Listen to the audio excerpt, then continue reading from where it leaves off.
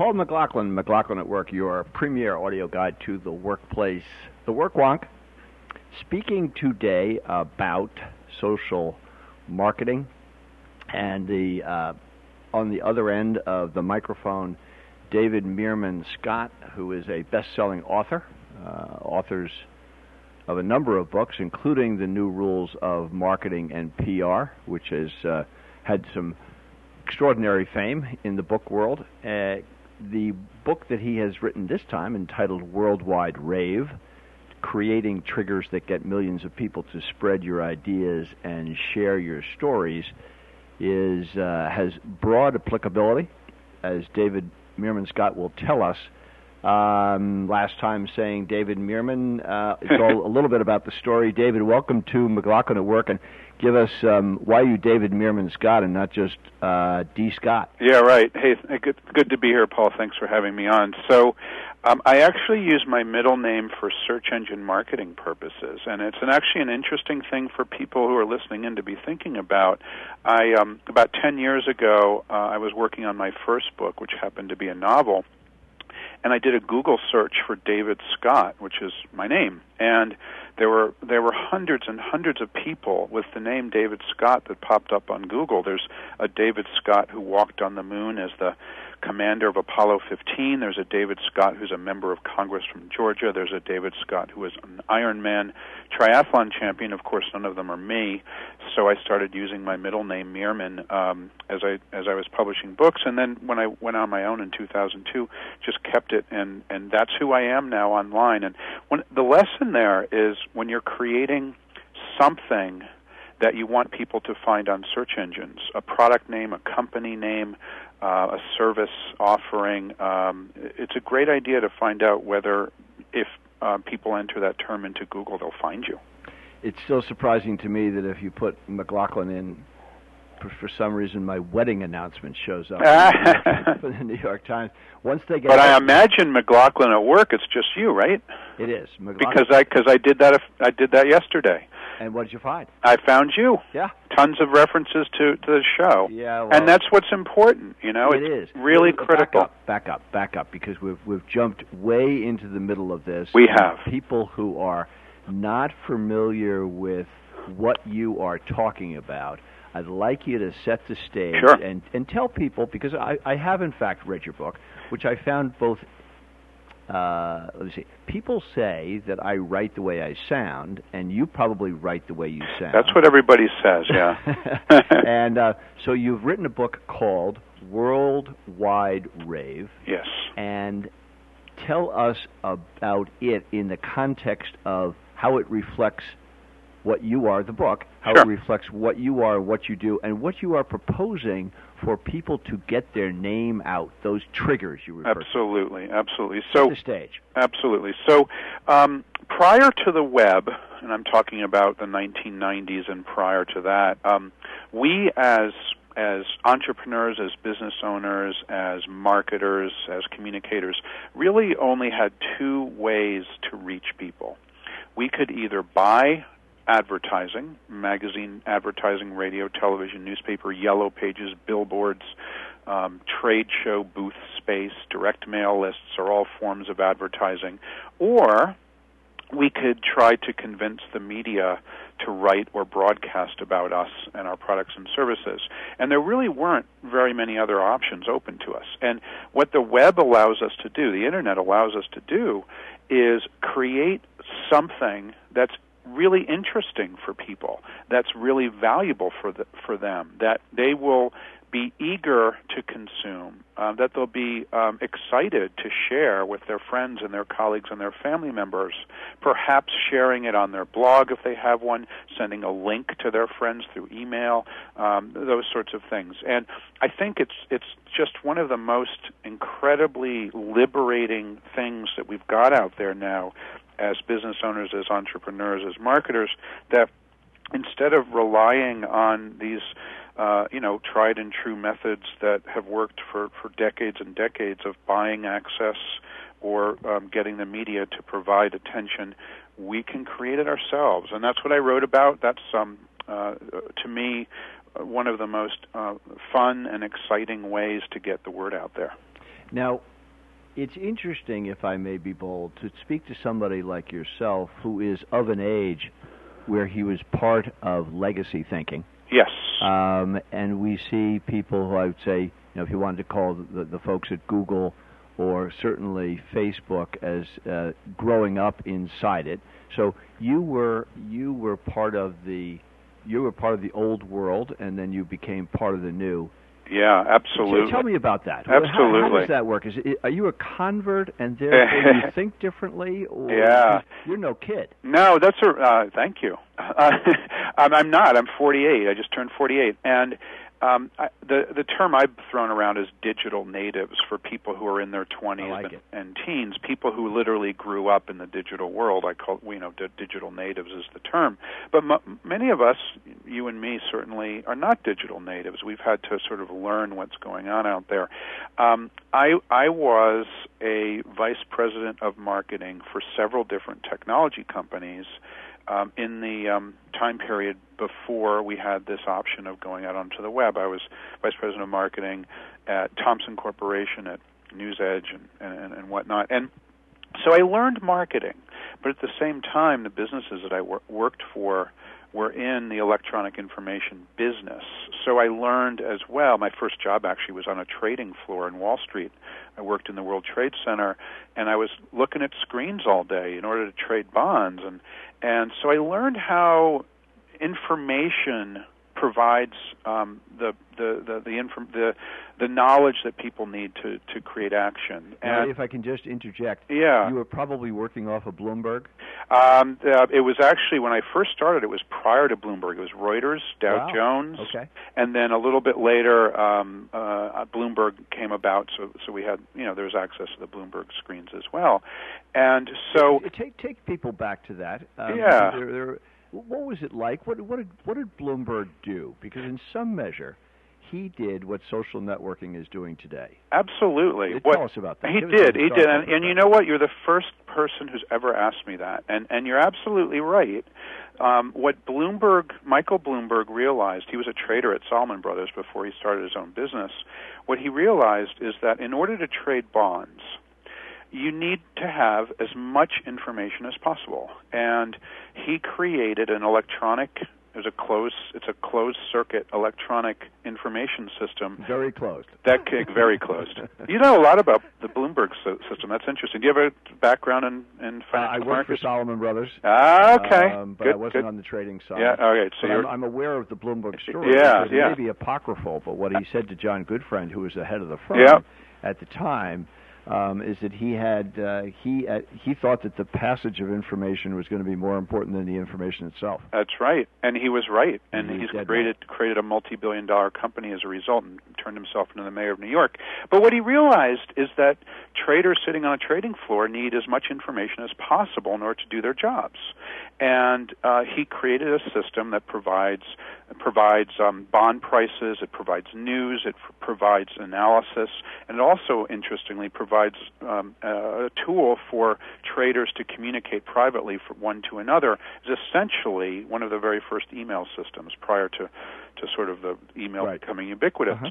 Smart guy. And so what I'm seeing now is, and what I managed to see, probably one of the earliest people to see this, is that marketing is the same thing. It's about creating information, disseminating information online. It's about great YouTube videos. It's about really interesting research reports that your company or you can publish. It's about maybe some photographs that you can put up on a site that compel people to find out who you are. No different, really, than the Bloomberg 25 years ago when I was first exposed to it, because what it really comes down to now is information. And as consumers do research on a product or a service that they might want to buy, I mean, it's our taxes are due in a couple days. It's probably a little bit too late, but imagine going to Google and typing in the phrase Boston tax accountant.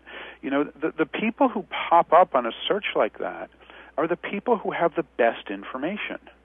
And that's what marketing has turned into today. It's turned into this idea that the person with the best information wins. And I think it's kind of no different than the trading floor of 25 years ago. The person with the best information had the best trades and made the most money on the trading floor. And, of course, Bloomberg himself, owning the information, did the best of everybody.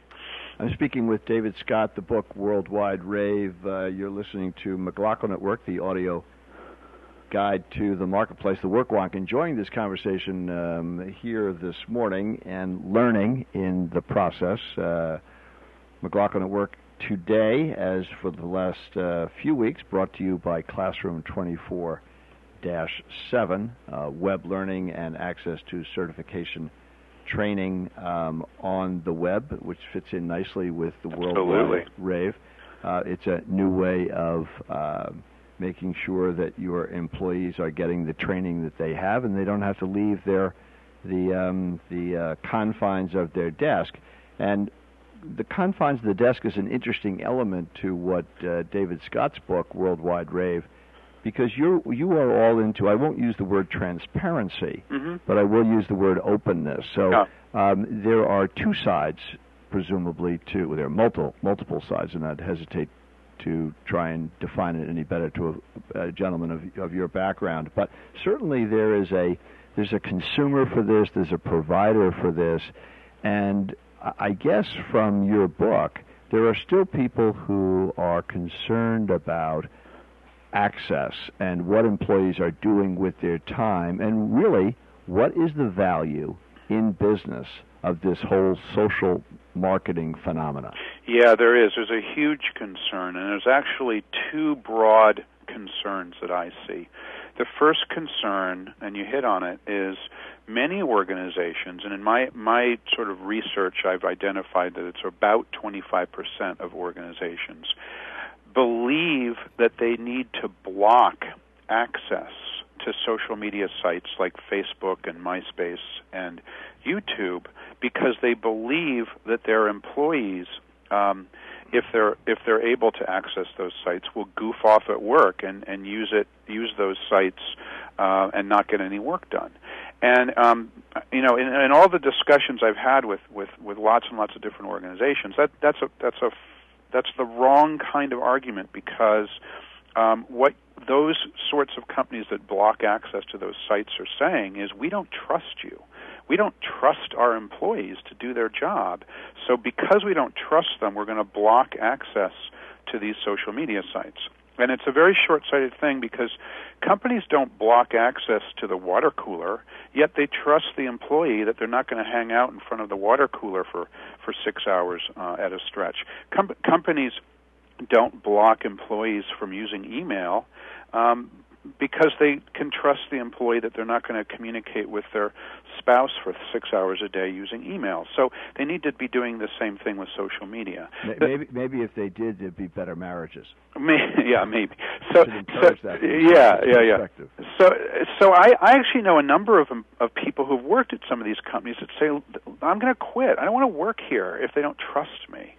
The second aspect, which is probably more important from the perspective of a marketer, is that there's a lot of organizations who are very, very fearful of putting themselves out there in the world of social media, and I call it losing control of their marketing and their messages. Because if you want people to spread your ideas and tell your stories, if you want people to talk about you online, if you want bloggers to write good things about you, if you want people to talk about you on their Facebook pages, you have to let them do it.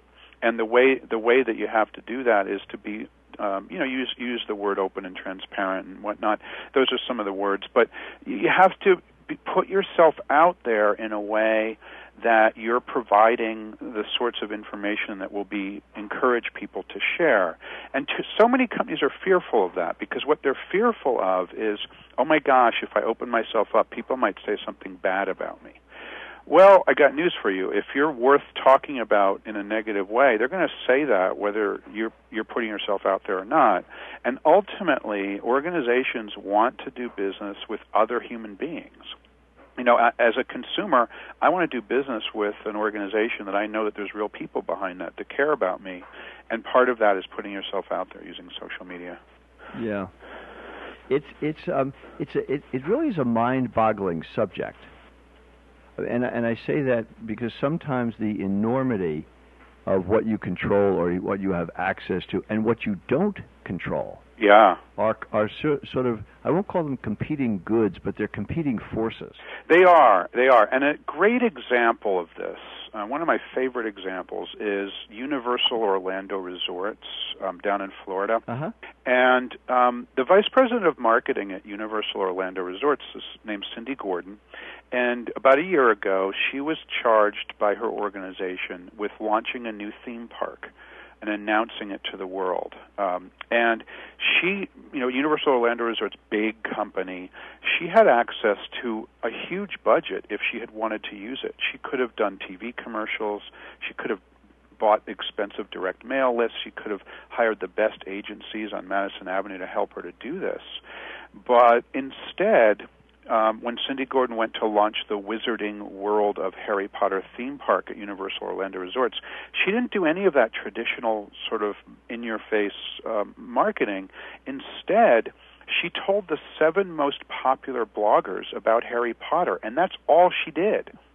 And she accepted that if she tells the 7 most popular bloggers about Harry Potter, for example, one of those blogs is MuggleNet, and the way she did it was that she invited them to a secret midnight webcast where Stuart Craig, who's the Academy Award-winning set designer for the films, was on the webcast and explained, hey, we're doing this new theme park together, it's going to be really cool.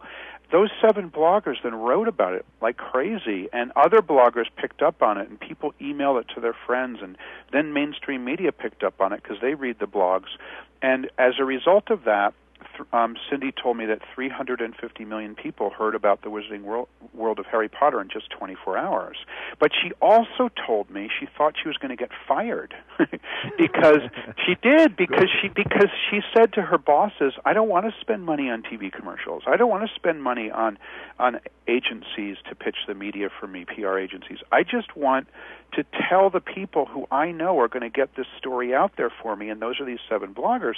And her bosses said, oh, my God, that's really scary. What if they say something bad? Oh, my gosh, that's really scary. Well, we've always launched new initiatives by having a huge, expensive marketing campaign. And Cindy was right, and her bosses weren't. It worked brilliantly. And it's a great illustration of what can be done, but very, very few organizations think that way, unfortunately.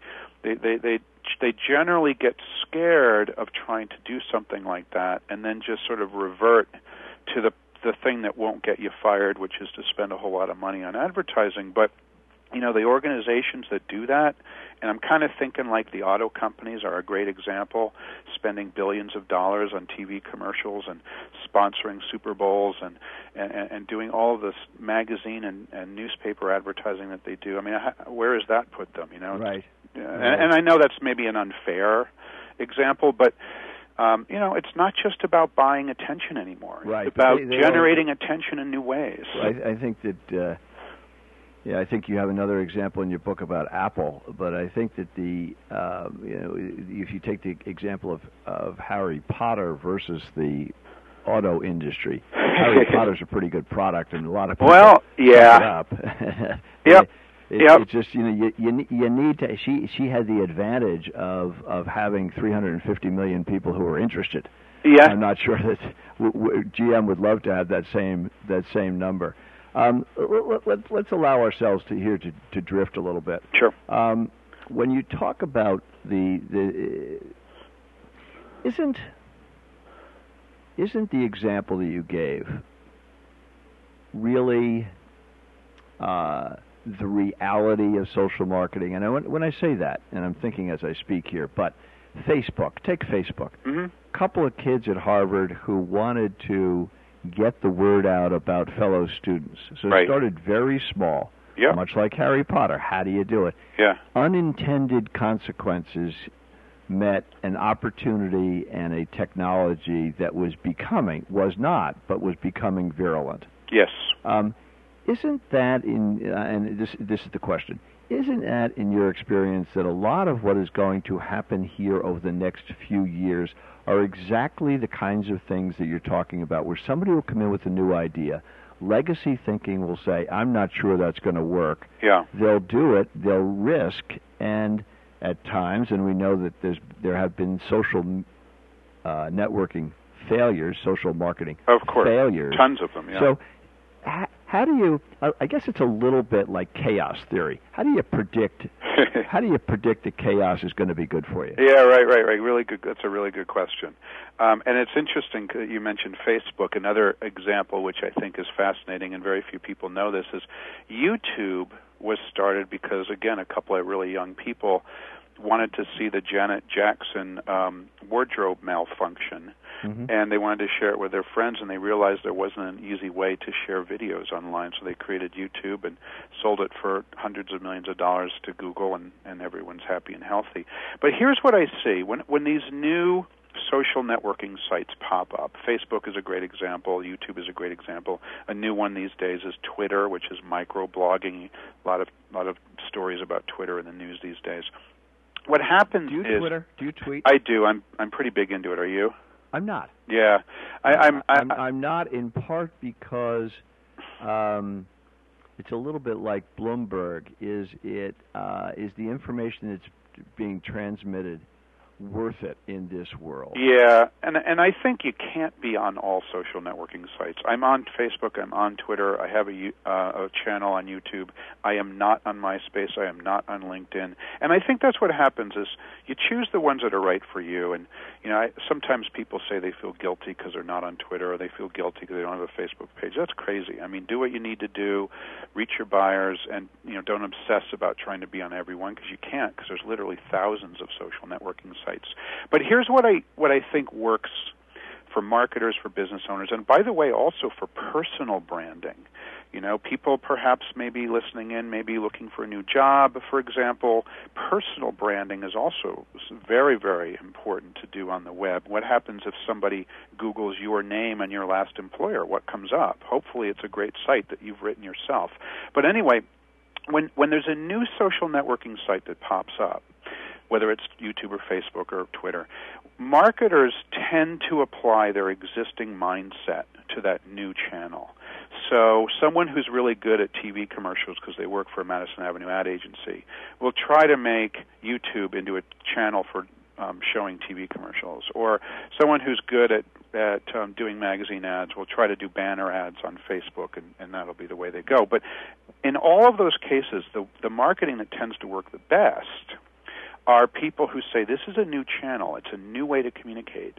How can I take what's great about this new channel and the reason that people use it and turn that into something that's going to be really interesting for the people I'm trying to reach? And a great example of that with YouTube is this little company called Blendtec, and they make blenders, and they compete with Oster and KitchenAid and a bunch of others, but they're much smaller. And they did a series of YouTube videos called Will It Blend, where they take one of their blenders and they blend things like light bulbs and rubber hoses and golf balls, and they blend an iPhone, which is my favorite one. And these videos have been seen 50 million times. The iPhone one has been seen about 6 million times. And when I spoke with the folks at Blendtec, they do all of these videos in their office. The star of the show is the CEO of the company called Tom Dixon. And as a result of doing these YouTube videos, their sales of blenders have gone up fivefold. They sell 5 times as many blenders to the consumer market today than they did before they did these videos. What they realized is that YouTube is a different channel. People are looking for different things. In this case, one of the things people are looking for on YouTube is entertainment. They want to have little 1-minute snippets of entertainment. How long are there? They're 1 minute apiece. 1 minute. Yep. And they realize people want 1 minute of entertainment. It's not about selling the product per se, because they never try to sell the product, but they do show the product in action. So I think when these new social networking sites come out, the successful marketers are those that sit back and say, I can't necessarily apply what I already know to this. This is different. How can I be creative, and how can I create something on here that will reach my buyers? In social networking, it's interesting. It's sort of a blend in and of itself. When you talk about social networking, you mentioned a number of different sites. you wouldn't. LinkedIn is not a travel site. It is presumably, or it was started as a professional networking site. It seems to me that in the proverbial Venn diagrams that we learned a long time ago, that there's a big crossover now between business and social. I think there is, and I kind of liken it to a cocktail party. And, you know, if you're invited to a cocktail party at your neighbor's house down the street, and you go there, you don't sort of say to your spouse or the person you're going with, okay, this is not a business event. This is totally personal. Therefore, I can never talk about business. You go in and you meet people, and maybe they'll say, "What business are you in?" Or maybe they'll say, "Where do you work?" And maybe you'll talk about your hobbies. I mean, you talk about different things when you meet people at a cocktail party. And the same thing I'm seeing as being very, very true with social networking sites is that our work life and our professional life and our family life have a tendency to merge and morph and converge in social networking. And you can resist it, and in some cases it may be a good idea to keep your family separate, But I do think that the people who are successful in pushing themselves out there and having, really popular presence in social networking sites realize that, and I do this myself, if I'm going on a trip, and for example, on Friday I go to Wellington, New Zealand, where I'm giving a speech early next week at a conference. I go on Twitter and I say, hey, I'm coming to Wellington, New Zealand. Anybody want to get together for a coffee? Now, I don't know anybody in Wellington, but I have something like 12,000 followers on Twitter, so if I send out a tweet, I'm bound to find, and I did, I'm bound to find somebody who will pop up their head and say, hey, I live in Wellington. I'd love to meet you. I've read your books. Let's get together for coffee. And all of a sudden, I've got somebody to meet. Now, I've just managed to converge my work life and my professional life, and in a good way. And I think that's what's happening out there. It's the same as the cocktail party where you have a chat with somebody about something you do in your career. Interesting. We were talking earlier this week with Bob Bodine, who has a book called The Power of Who. And he talks a little bit about social networking. He's an executive recruiter in the sports and entertainment field, right, and very well known in his field. And we talked a little bit about it in the context of what is real and what is not. And his point was that among networking, that networking is really networking among people who you don't know is a waste of time. Mm-hmm. And that essentially that your next opportunity in the job market, if you will, is going to come through a network of friends, single friend, 1, 3, 12, and then the ripple effect goes out. Yeah. Is social networking a phase that all of us are going through because it is now available and new? I think the example that you gave on Twitter is superb, and it certainly gives it greater legs than when you listen to those Shaq, I guess, who is a great Twitterer, what he's wearing and what he's doing. Yeah, right. And I don't hear anybody saying any more about Chinese meals than they leave you hungry an hour later. Is Twitter something? Where's this going? Right in the middle here, talking to David Meerman Scott, and I'm getting ahead of myself, but I want to get the philosophy here. Sure. What do you think about this whole thing of being? We've got earbuds in. We're looking at screens. In a cosmic sense. Okay. Where does this all go? I'll give you my cosmic answer as long as you asked it in a cosmic way here. Here's what I think's happening from a really big picture is until about 60 years ago, so I'm thinking from 500 years ago till 60 years ago. Yep. We as humans would communicate in person, physically. We would go to the town square, and if you had, and I'm thinking about it a little bit from the marketing perspective here, and it's same as your headhunter example, by the way. Maybe you go to the town square and you want to do some work. You want to dig some ditches, and who needs some ditches dug? And you go to the town square with your shovel, and maybe you get hired, or maybe you have a chicken to sell, and you go, or some eggs to sell, and you go to the town square and you sell your chicken, you sell your eggs. I mean, that's what happened for hundreds and hundreds and hundreds of years. And all of a sudden, 60 years ago, we have mass media.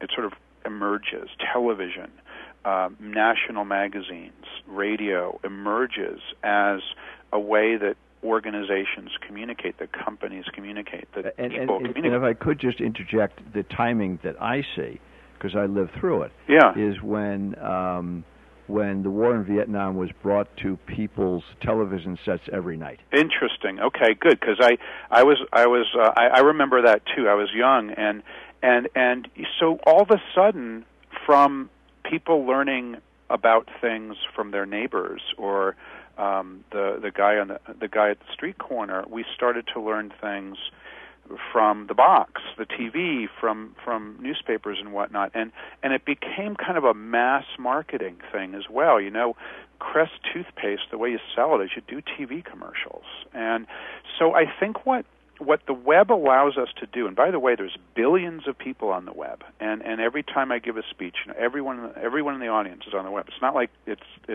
a small percentage. Everyone's on the web. And what these social networking sites allow us to do is now we can, in a virtual way, do the same things that we've done for hundreds and hundreds of years as humans, which is maintain relationships with people, almost face-to-face, although it's virtual.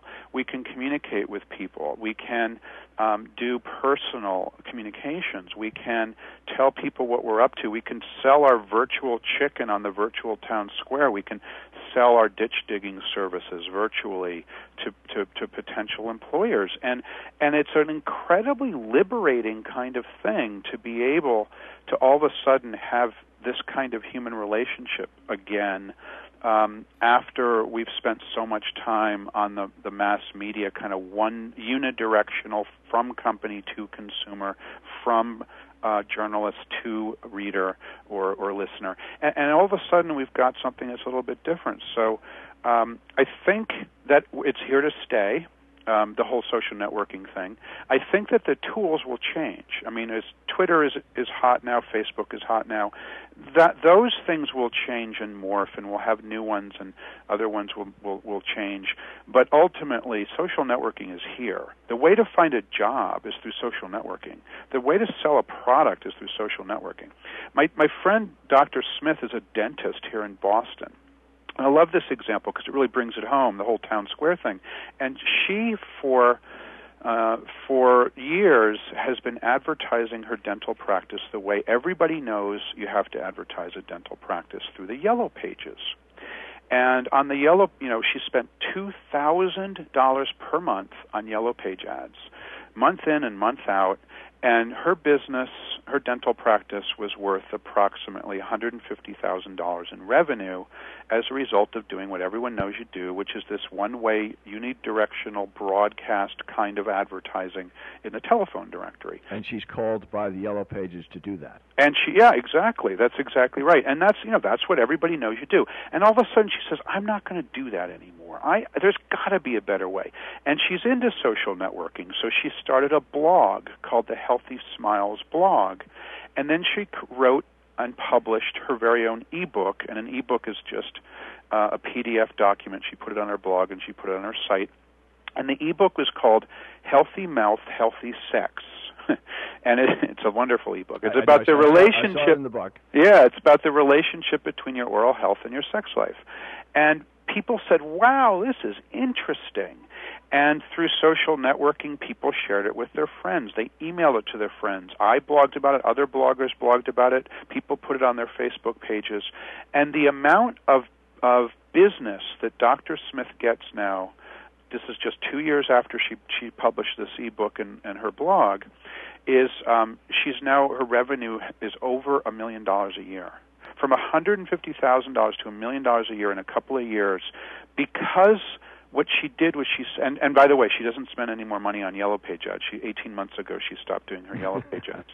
And because she's out there communicating in the virtual town square, she said, I'm going to just go to the town square, which is social media, and I'm going to tell people I've got a great dental practice, and I'm going to give them something valuable, which is information in my blog and information in my ebooks, and people will come to me, and they do. And so I think, again, that, if you're looking for a job, if you have a product or a service to sell, if you want to do business in today's world, it's about putting yourself out there in these social networking sites. I'm speaking with David Scott. He is a best-selling author. The book in my hand is entitled Worldwide Rave. He's with me, Paul McLaughlin, the Work Wonk, the premier audio guide to the workplace. This is a hardbound book that comes out through Wiley and Company, a prestigious imprint, I think it's fair to say, and it's curious that here we are in two media, if you will. Your book in my hand, a hardcover, and we're talking on a internet radio program, and we're talking about social networking. The means of communicating here, David Scott, where's the voice going? Where is audio going? Where is the book going? Is it all part of a piece? And parenthetically, I'm just wondering, in your example of Dr. Smith, the dentist, on Yellow Pages, has Yellow Pages attempted to become its own social network? Yeah, good question. First of all, on Yellow Pages, they've put the Yellow Pages on the web, and they now tell people if you advertise in the print Yellow Pages, you get search engine optimized content for free. And I'm not going to comment whether that's valuable or not, but that's what they're doing, the Yellow Pages. And by the way, Yellow Pages is a brand. The telephone directories in general. Right. I think actually they were bought and sold by some private equity firms. I think so. There's a bunch of other ones. There's Yellow Book and whatnot. But correct. The telephone directories in general have said, well, we better get ourselves online. And what they tell to the plumber down the street is, if you advertise your plumbing business in the print Yellow Pages, you will also get a search engine optimized listing. But here's what I think, separate of the Yellow Pages. I think we are absolutely going through a revolution in the ways that people can communicate. I mean, the fact that we're doing internet radio now is something that didn't exist just a couple of years ago. Mm-hmm. The fact that Dr. Smith can publish an ebook is something that didn't exist a couple of years ago. And I think whenever we've had another revolution in communications, and I'm thinking back 60 years ago when television first came around, is it doesn't mean that the existing forms of communications go away. When television first came out, people wondered whether radio would still survive. Well, it did. And people are now wondering, is the print book and are newspapers and magazines going to survive? And they will. There's no question about it. Will they change? Yeah. Will some of them go bankrupt? Probably. But newspapers, magazines, print books will all survive. But it means, as we've discussed over the last 45 minutes, it means that people need to be thinking about how does that make it different for what I'm trying to do. Now, I'll give you an example based on the book that you have in your hand, my book called Worldwide Rave. It came out in March of 2009, and I wanted to get it out there in a big way, in a dramatic way when it first came out. And Wiley, my publisher, and I talked about it, and we agreed we would do something really radical. The first time Wiley has ever done it. We made Worldwide Rave free on Amazon Kindle and also free on the Kindle iPhone application for the first week that the book was for sale in the marketplace. Now, to many people in the publishing business, that is an insane idea. Why in the world, when you put your book out, would you make it free? It makes no sense whatsoever. But here's why it does make sense. It makes sense because we actually became the number one book on Kindle forever. I mean, it was number one for a week, but also probably sold more business books on Kindle, sold as the word is free, than any other business book that has moved on Kindle. Now, there's literally over 10,000 people now who have been exposed to my book who had never heard about it before because it was free. And there were, last time I counted, 500 people on Twitter who talked about it, and about 35 people on their blogs talked about the fact that my book was free on Kindle. So the amount of people talking up my book, oh my God, it's free on Kindle, you should check it out, it's only going to be free for a week, was unbelievably valuable in terms of the exposure. Now, here's what happened. The book I published just before Worldwide Rave is called The New Rules of Marketing and PR. As a result of all the buzz around the new book, Worldwide Rave, The New Rules of Marketing and PR hit the Business Week bestseller list. First time that ever happened.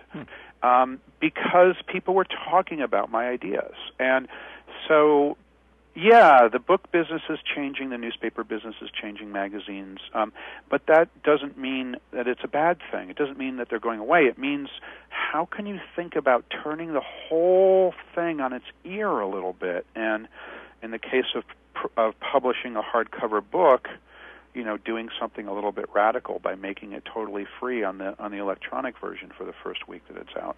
Now, curiously, maybe it's almost attributable to or akin to the stone tablets. Could you have gotten out the substance of your message if you decided not to actually write a book? Yes and no, and I've thought a lot about that. My main, the answer comes down to my main business.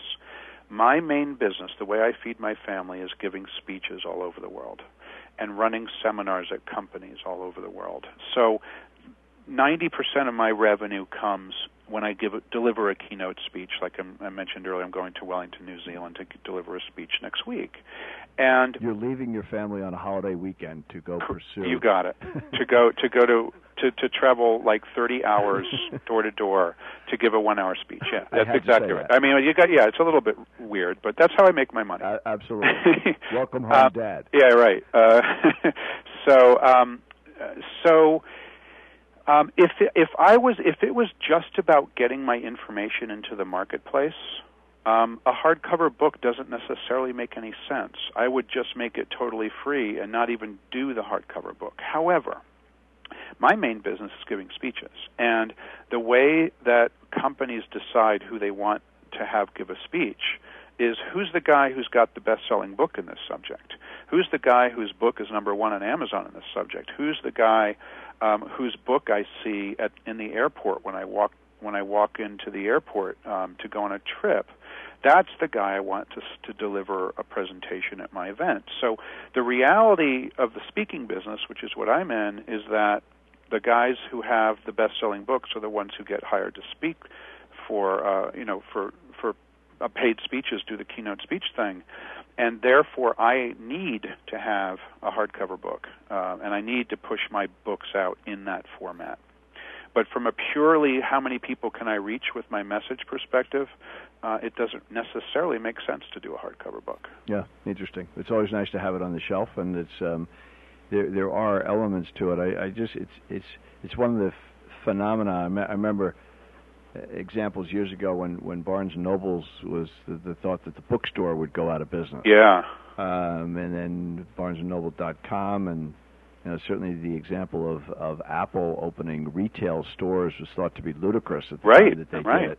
So it's new thinking, and the marketplace will make its own judgment. It's almost as if it doesn't make any difference what you think. It's really how the market reacts to it. And one of the things about your book that I thought was compelling, and you haven't mentioned it yet, is that in moving the product, you shouldn't talk about the product. Yeah, right. Address that issue. It's a completely counterintuitive kind of thing, but it's absolutely true. The rule I put in the book is nobody cares about your products except for you. And the idea here is when people are looking for a product or service, they're not actually looking for a product or service. They're looking to solve a problem. They're looking, and what they care about is who's going to help me to solve this problem. So, and the advertising world for decades has been about creating product pitches and talking all about your products in TV commercials and magazine ads and whatnot. And that doesn't work when you want someone to talk about your ideas and spread your ideas online. Going back to the couple of examples that we mentioned, Dr. Smith, the dentist, if she had said, "I'm the best dentist in the world, and I use really good drills, and I don't hurt you when I drill on you," nobody would have cared. But the fact that she created something that solved a problem, which is the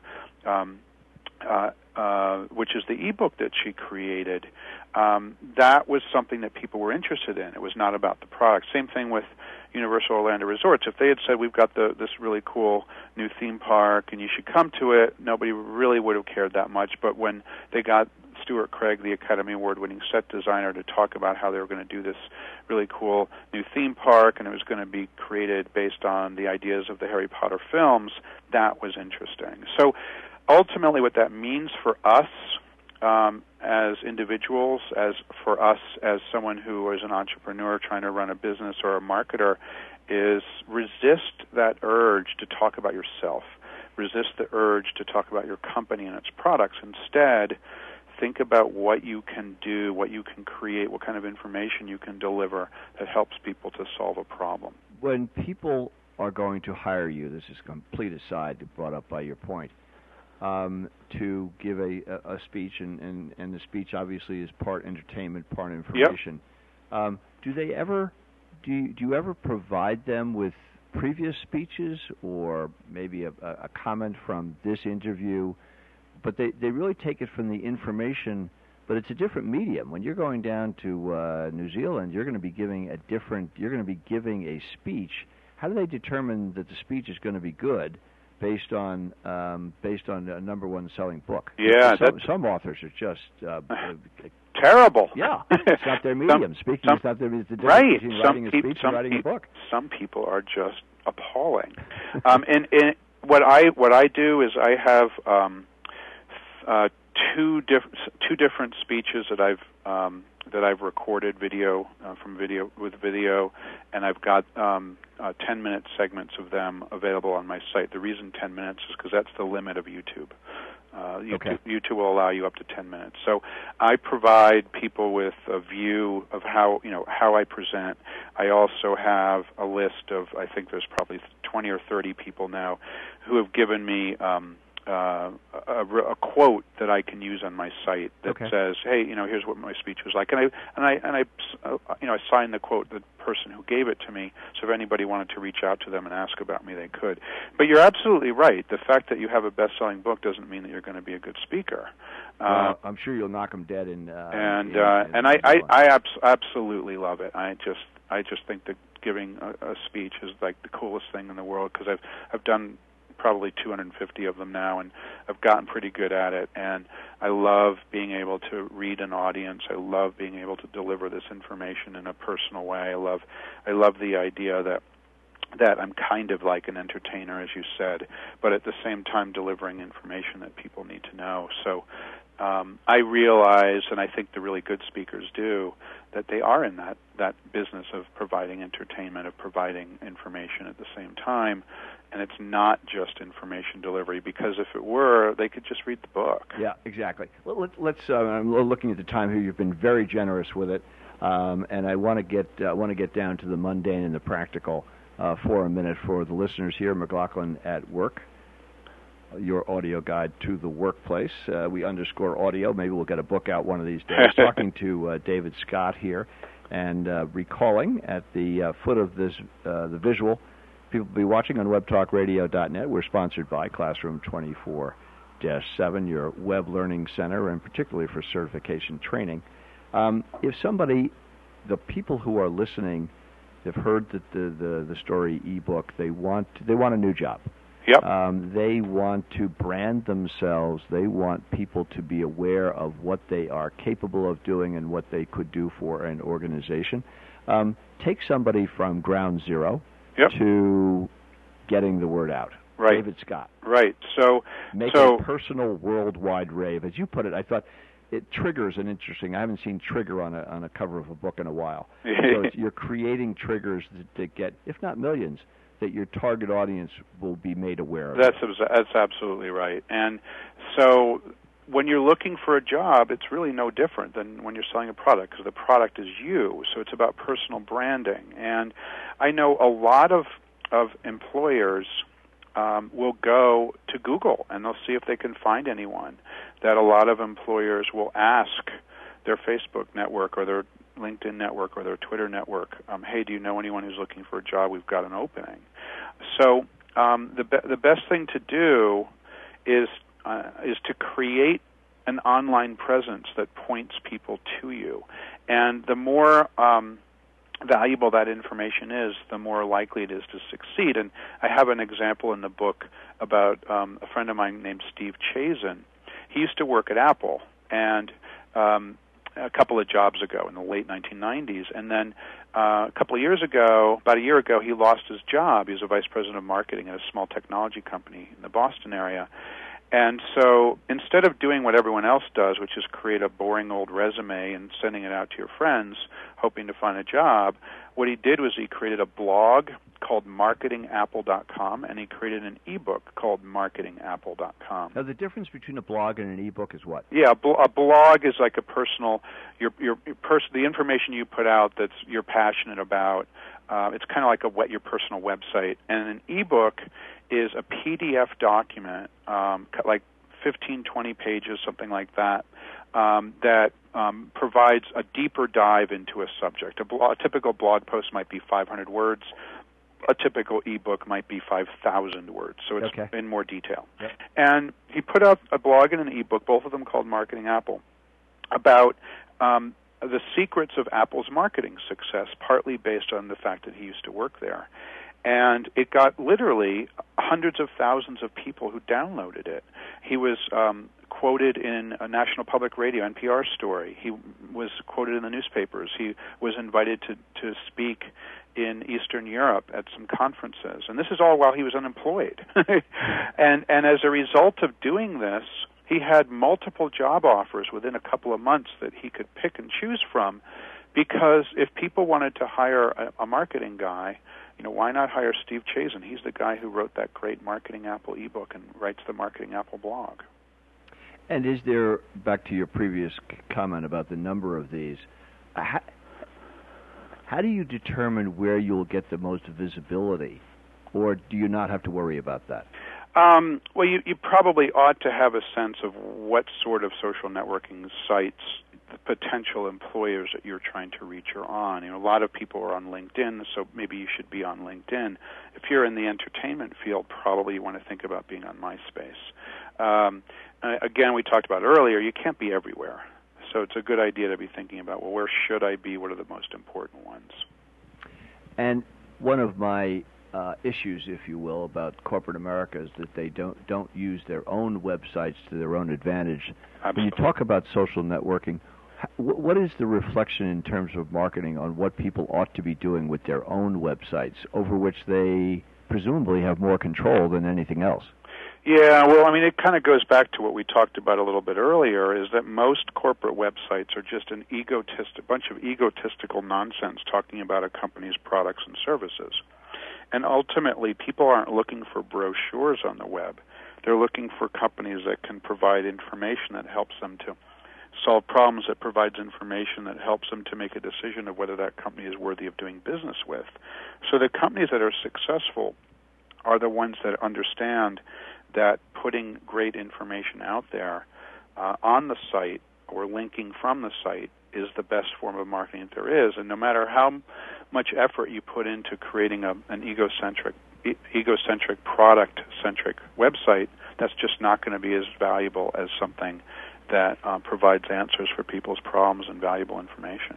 But should companies be trying to use the social network to drive people to their own websites? Are their websites important, or is this whole social network? Good question. Websites are still important because that's kind of like the hub of the social networking site. So if you think about, an individual's presence on the web or a company's presence on the web, think of it like literally a web, a spider's web.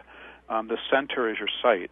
And then you've got your presence on the other social networking sites as spokes coming out, all of it interconnected. So, yeah, websites are still valuable, still very, very important. It's the centerpiece of a good social networking presence. Well put. David Meerman Scott, best-selling author of a previous book, The New Rules of Marketing and PR, as he said, has been revitalized by his new book, Worldwide Rave, Creating Triggers That Get Millions of People to Spread Your Ideas and Share Your Stories. It has application at the very local level. What am I going to do for a living next? And at a much broader level is letting people know what you stand for, what you can do.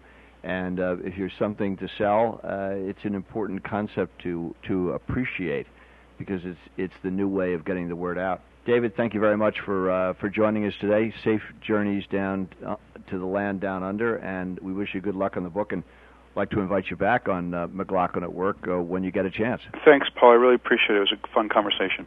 That's Paul McLaughlin. I'm Paul McLaughlin. That's David Meerman Scott. The book, Worldwide Rave, Creating Triggers to Get Millions of People to Spread Your Ideas and Share Your Stories. Readable in a special format that allows you to pick and choose and understand where the world is coming to. The world sometimes in this whole area is moving so quickly that even rave is, I wouldn't say dated, but you got to keep up with this stuff. But I guess that's the way of the world, keeping up. And that's what we try and help you to do here on McLaughlin at Work, your audio guide to the workplace. Paul McLaughlin here with you, and looking forward to next week talking with Jason Jennings, who has written a very compelling book, Hit the Ground Running, a manual for new leaders. And it's a discussion of how others have done it before. I think you'll find that informative, and we certainly enjoyed talking with Jason Jennings. All that and more here, McLaughlin at Work, your audio guide to the workplace. See you later next week.